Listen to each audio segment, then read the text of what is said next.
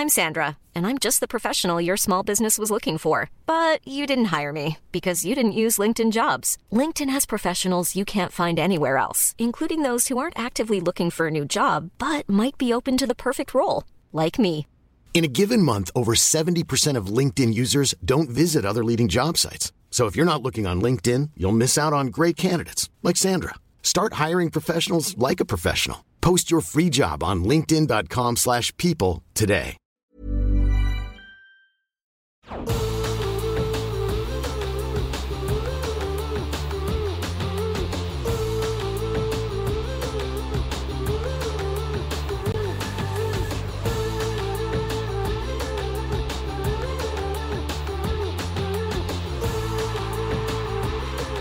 The COB is presented by Rabobank.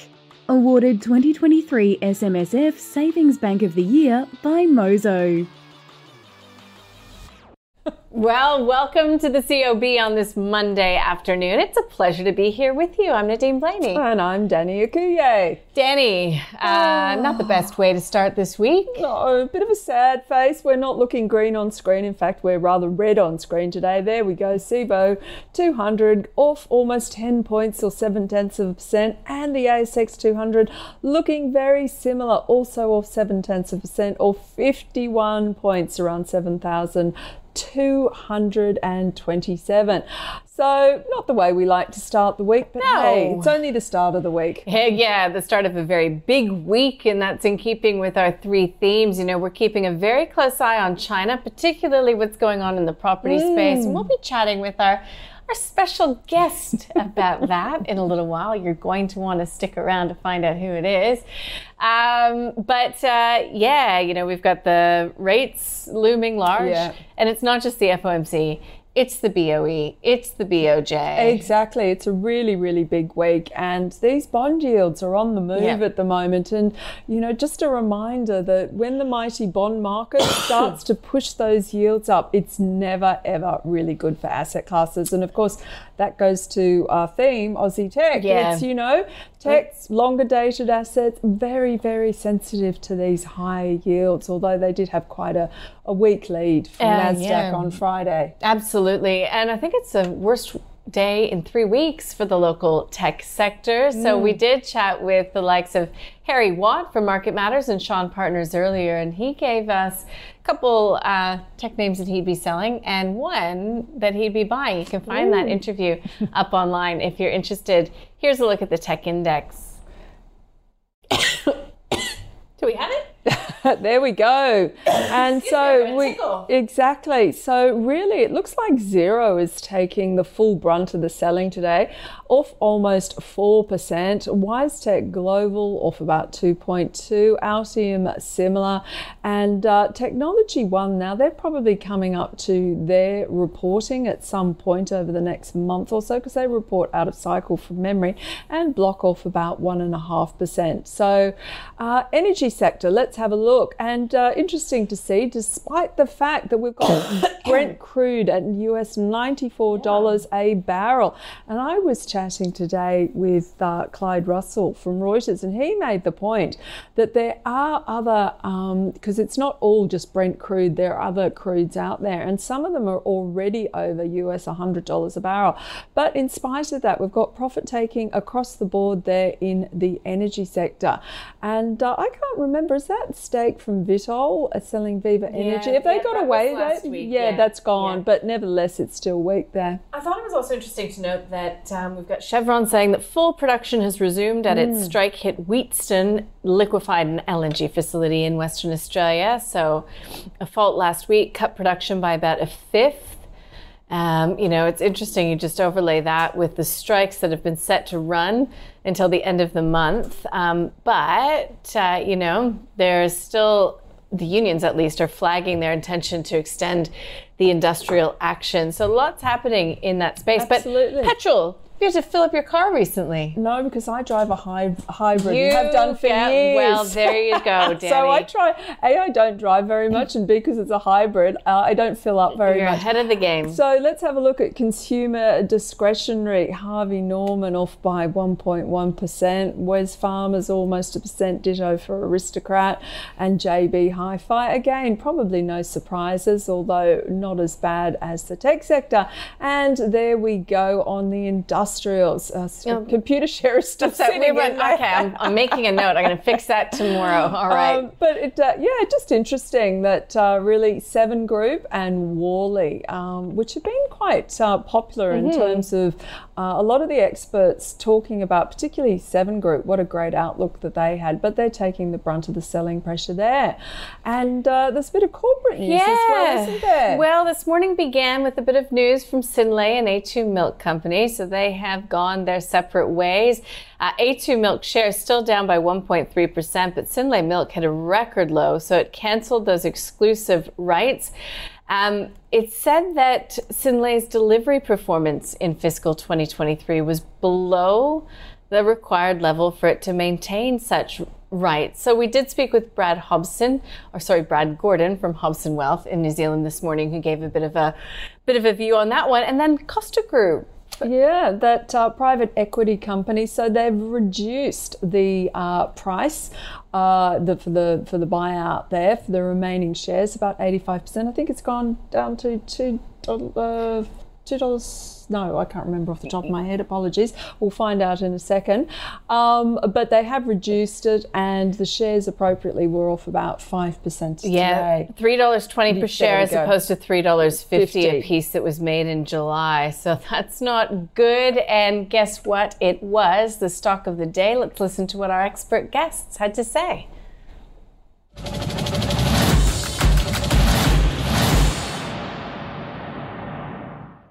See the price reduced, but they are still interested in buying the business. They've currently got just shy of 15%. Our valuation on the stock without the bid is $3.10. Prior, when the previous bid was at $3.50, we had a valuation of about $3.40. So our analyst had attributed about a 75% chance of that bid going through. After today's announcement, I suggest that they might be having another look at that number, and perhaps the valuation comes down to closer to our $3.10 or even that $3.20 sort of figure. But we've got a hold on it. So if you've currently got stock in it, I'd be holding this. So, we typically don't really like to venture in to the agricultural space too much. There's always difficulties there. And, if you're in the stock now, you're probably not happy with the revised offer. Doesn't look like there is much of a premium at all. So you'd rather kind of wait it out, because it's obviously one of the better positioned asset bases out there for its sector. And, over time, you'd expect the cyclical factors to change and the stock to benefit. So, you'd probably be waiting in there. And at this kind of revised lower offer, you probably wouldn't be too happy with an acceptance, I think.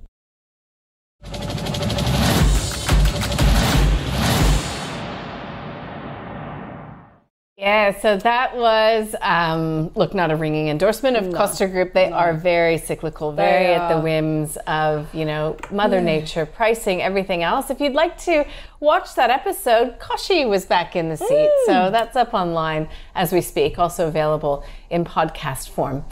Danny, I think I'll give you the pleasure of introducing our next guest. Oh, well, welcome to the COB, Carl Roda. Should we say welcome back to the COB? From capital.com. Hey, Kyle, lovely to see you on the other side. No, it's lovely to see you too. I have to say, I'd prefer to be talking in the flesh with you, of course, as always, but this will have to do. Hey, well, you're welcome anytime. So let's get to business, shall we? Asian stocks really suffering to start this week, but it could have been worse if you look at Chinese shares. Yeah, it was an interesting little sell-off that we saw at the start of the day's trade. I don't know how much of that was to do with that kind of knee-jerk response to the Evergrande news that we got, that I think it's 3 or 4 employees of their wealth management division have basically been arrested for reasons that I can't quite ascertain myself, at least in the public news flow. So we did see a little bit of a bounce back in Chinese equities, but it was a fairly thin day's trade. It had to be said. We had the Bank of Japan.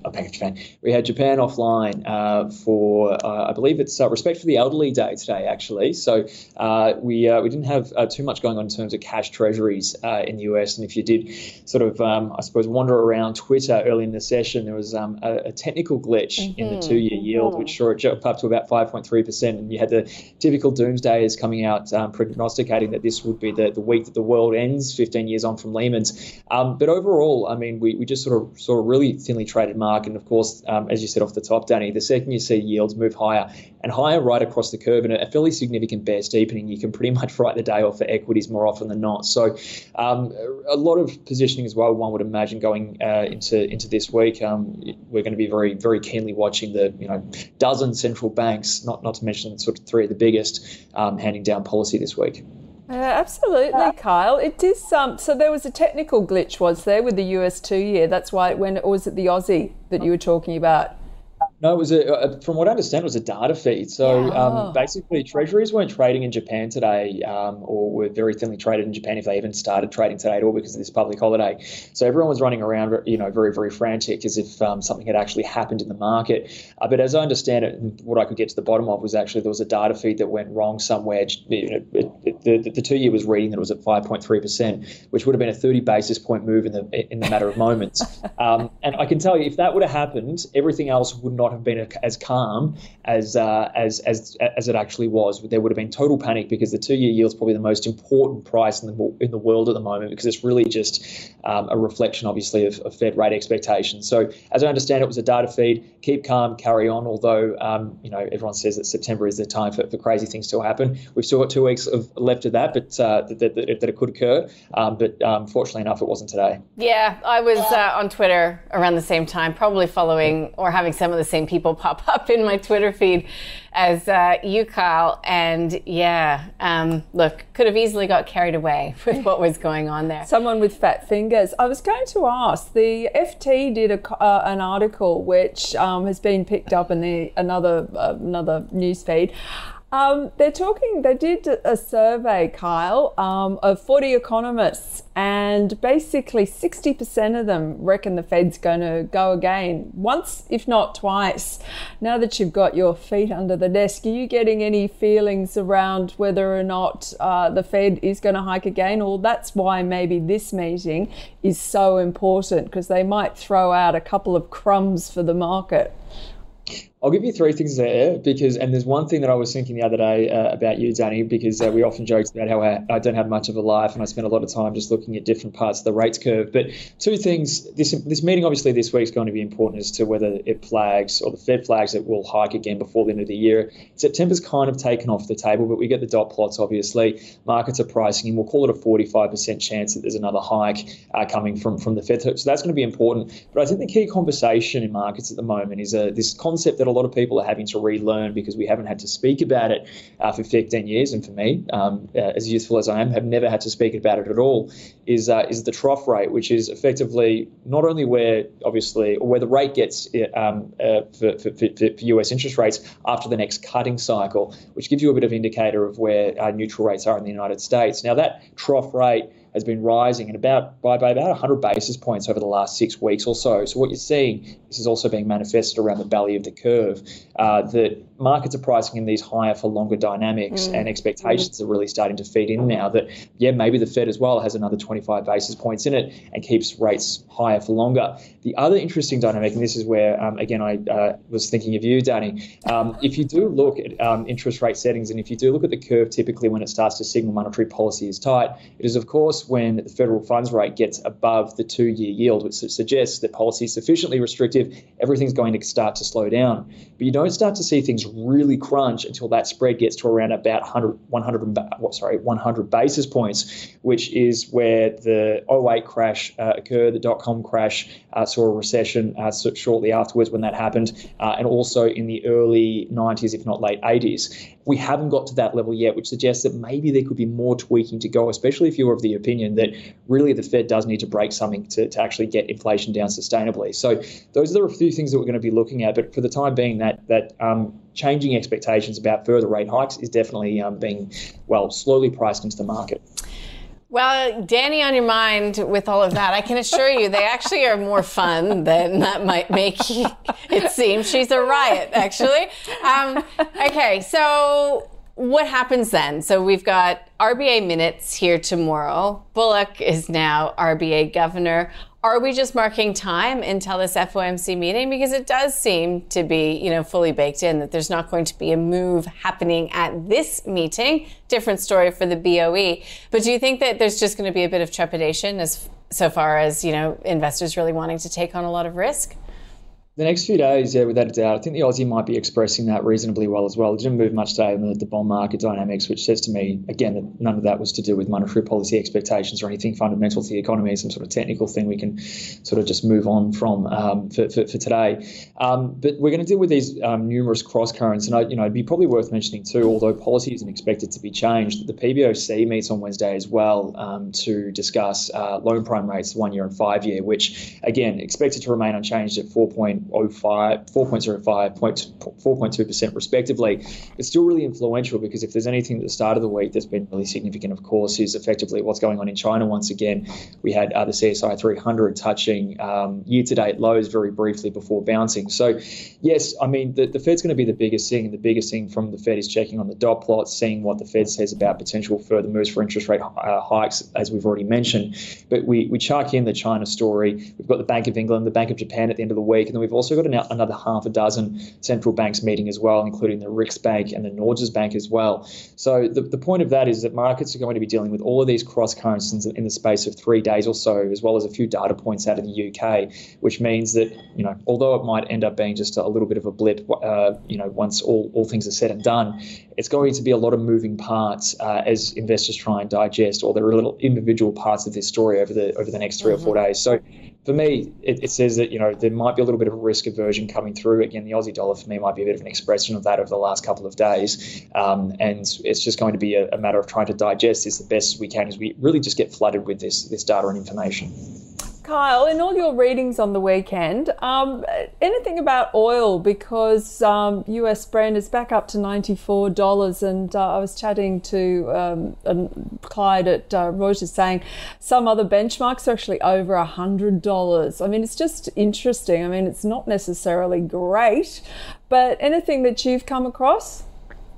Well, I suppose the benefit of being back in, a dealing room is just getting some of the voices over your shoulder of what's going on in the oil markets. And obviously, we know the narrative, especially last week, of this, incredible deficit that's looming in terms of global energy supply, or at least as OPEC is forecasting it, the largest it's been in about 15 years, if that does come to fruition in Q4. But we're starting to see a bit of a sort of a steepening in the curve there. So going into a fairly significant contango there, and sort of potentially expressing two things. One, that there is this supply deficit that's going to be building right across energy markets across the globe too. There's also maybe as well some seasonal factors starting to play into things, because although we had quite a mild summer down here and quite a temperate winter in Europe last year, that maybe there's some concerns that the weather might be so friendly to us come the northern hemisphere winter, as well as the southern hemisphere summer. So yeah, it looks like really we're starting to see along those sort of futures curve, the market's really pricing in that the prices could really ramp up into the end of the year. And of course, it's one of the reasons why we're starting to see yields run up at the back end too, because, well, we're discounting the risk of further inflationary pressures and much stickier inflationary pressures as well. All right, Kyle, we'll let you get back to your dealing room. Sounds like you're loving it.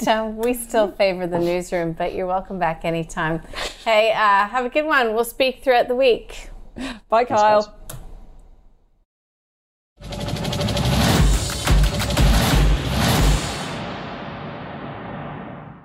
Let's get across some of these market leaders on this Monday afternoon. And now that the curtains have come down on the S&P ASX 200, we can tell you Paladin, again, that uranium trade. Yeah. I think Semico, or whatever it's called over in the States, is having a few problems. And it's a producer. So really interesting to see that the money just continuing to move into that stock. Yeah, I think prices were up about 20% just recently. So watch that space. Data 3, it's not on this list here, but it's actually up by 1.7%. On no news, that has me scratching my head actually. Illumina as well, Illumina up by 1.7%. I have not looked at the price of aluminium, but interesting that one as well. Bapcor on the list, it's out with its 2023 annual report.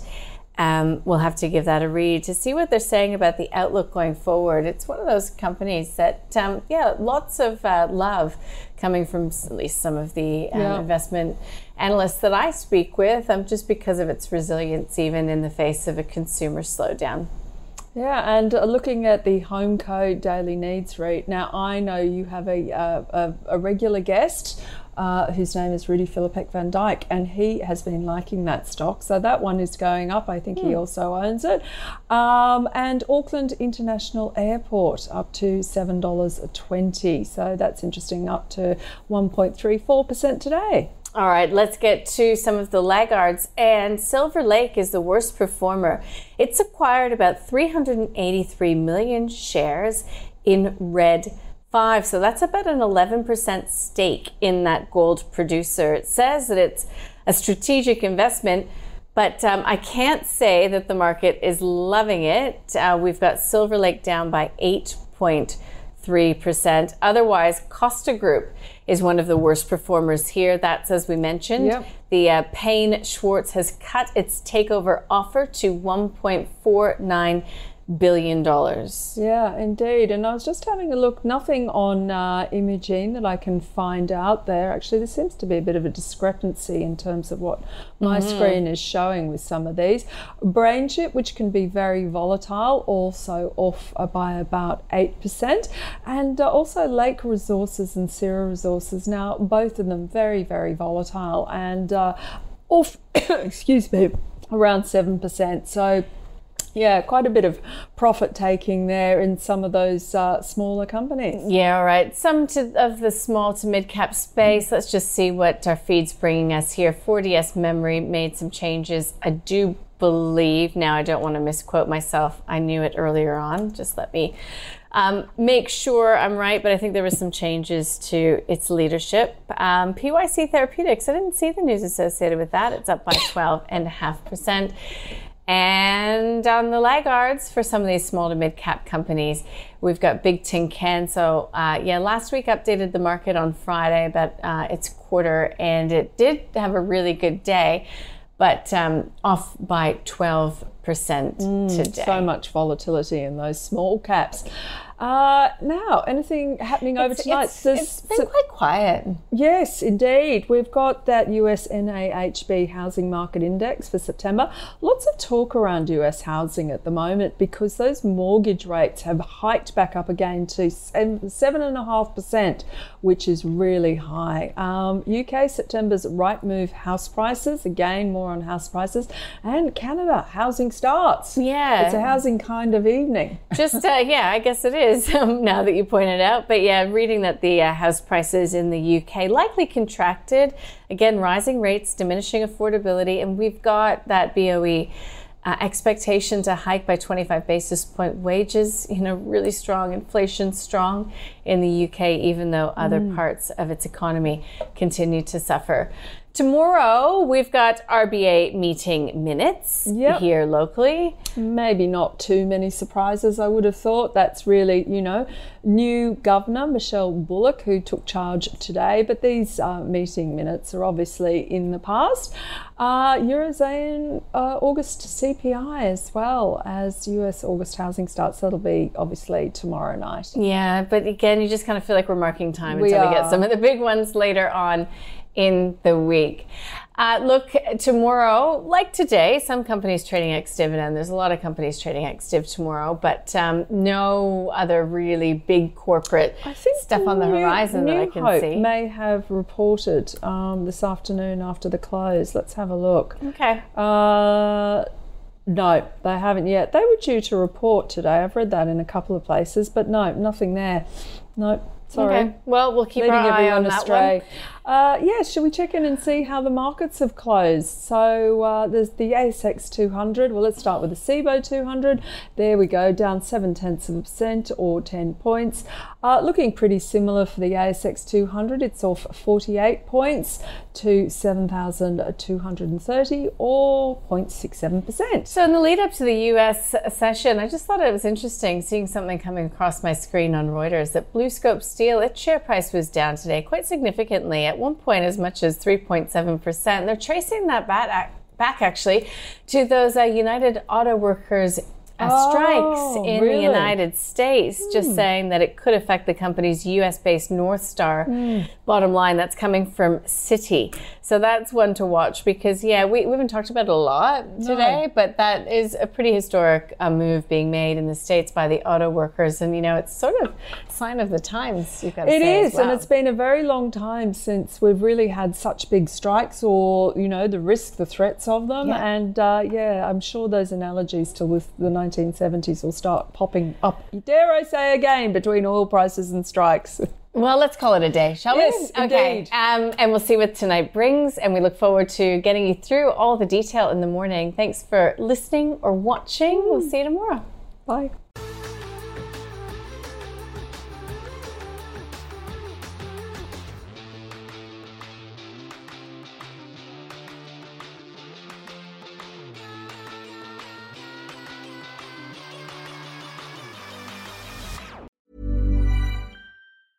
Even when we're on a budget, we still deserve nice things.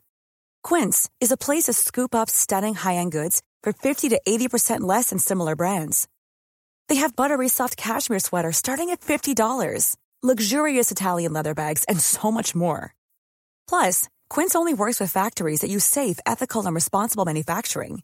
Get the high-end goods you'll love without the high price tag with Quince. Go to quince.com/style for free shipping and 365-day returns.